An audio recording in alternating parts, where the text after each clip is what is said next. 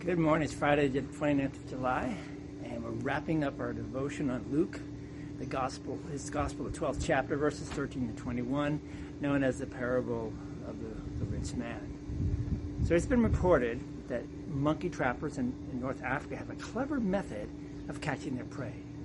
A number of gourds are filled with nuts and firmly fastened to a branch or of a tree.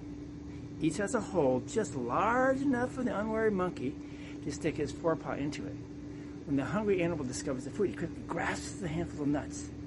The hole is too small for him to withdraw his clenched fist. And he doesn't have enough sense to open his hand and let go in order to escape. So he is easily taken captive. This is a picture of how greed can work in the life of a Christian. The devil, with his crafty devices, tempts us to hold on to material things. And then he captures us. We are too foolish at times to let go because we want what he offers. Again, Jesus' warning comes to mind: be on your guard against greed. It will separate you or me from God's word. And if it is left unchecked, it will separate you or me from God forever. As this parable illustrates, greed leads to a fool's death. Paul writes in 1 Timothy chapter 6, verse 10, he says, "For the love of money is a root of all kinds of evil." Plants grow out of a root. Many wicked things grow out of the root of greed. It is the ugliest form that it can lead to crimes of every sort. But it can also grow into some pretty harmless looking things.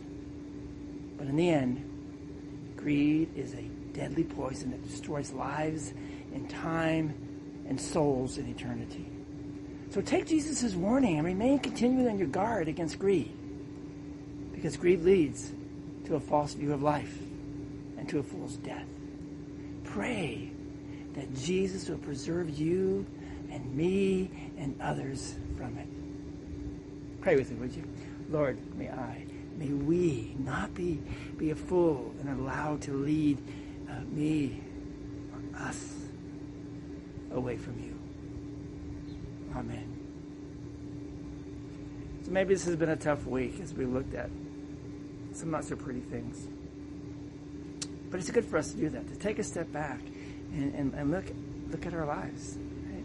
Look at how things are. Look at what the world tempts us with. But then, of course, it's important to remember God loves you. And he gives you all the power to turn away from the devil, to reject greed, and to minister to the world, and to share the love of Jesus with them. Hard to do sometimes. Hard to let greed go sometimes. We live in a world that tempts us with, this is what I want. This is what you need. This is what we want. This is what we need.